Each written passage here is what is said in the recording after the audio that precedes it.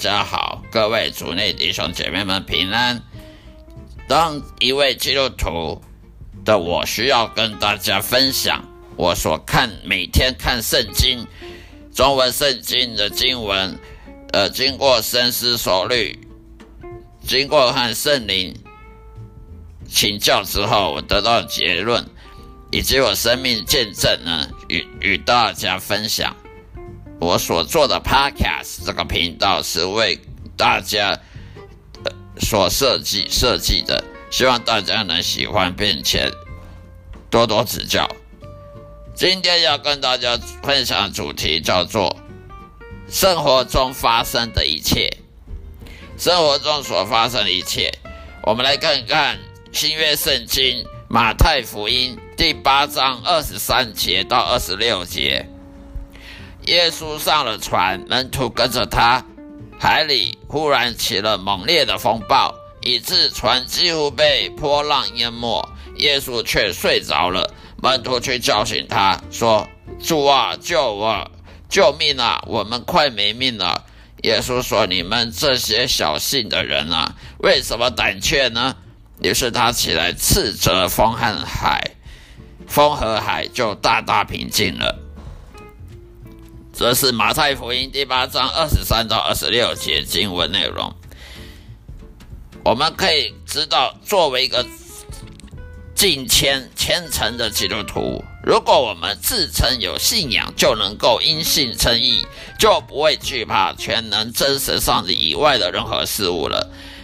因为当我们惧怕那些真神以外的事物的时候，我们就真的不可能敬畏耶和华了。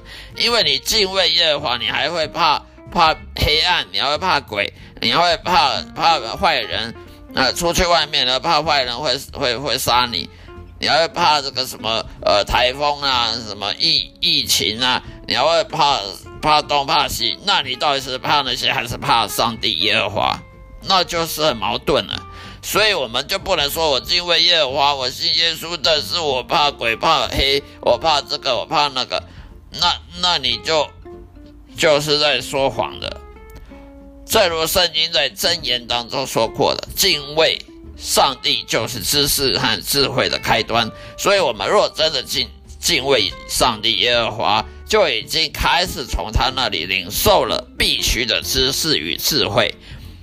在知识与智慧的带领当中，绝对不应该再会有惧怕其他事物的这种感觉，因为这种感觉通常是来自撒旦魔鬼的。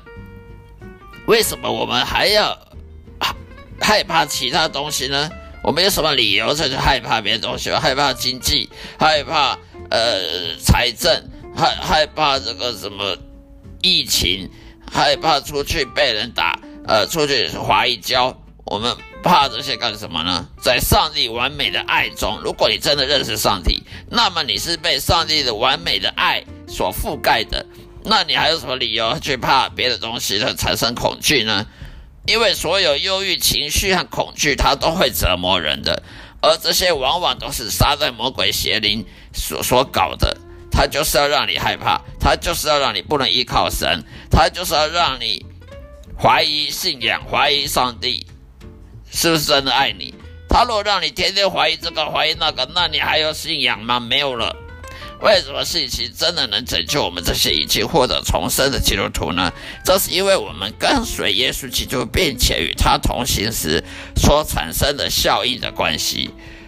所以你如果没有这种效应，那你就没有真正重生了。因此我们不再有任何借口说我们虽然拥有信仰，但在这种情况之下，我们依旧会害怕担忧未来。例如怕人生的经历一场暴风雨啊，或者害怕黑夜降临时碰到鬼怪啊，这样表明了我们还是没有真正的信心啊。你的信心在哪里呢？真的因信称义的信仰绝对不能与恐惧相关联的。当你真正相信上帝会保佑你，就像圣经上所说的那样的话，那么他就会成为你慈爱的天父。如果你已拥有慈爱的天父，那你还怕什么呢？如果天父创造一切，那你还怕一切，那你就不相信天父有能力创造一切了。他拥有无限的力量，每一秒钟都能控制你所面对的一切。因此我们必须利用这个机会呢，靠着神的力量的平息风浪。换句话说，当附近有一个真正基督信徒时，基督徒说他身上必定会有上帝大能显现的时候，否则那个人就是个骗子。他从来没有像他所说那样真正相信上帝，真正认识上帝，真正得到重生了。好了，今天就说到这里，希望大家能喜欢，愿上帝祝福各位，再会。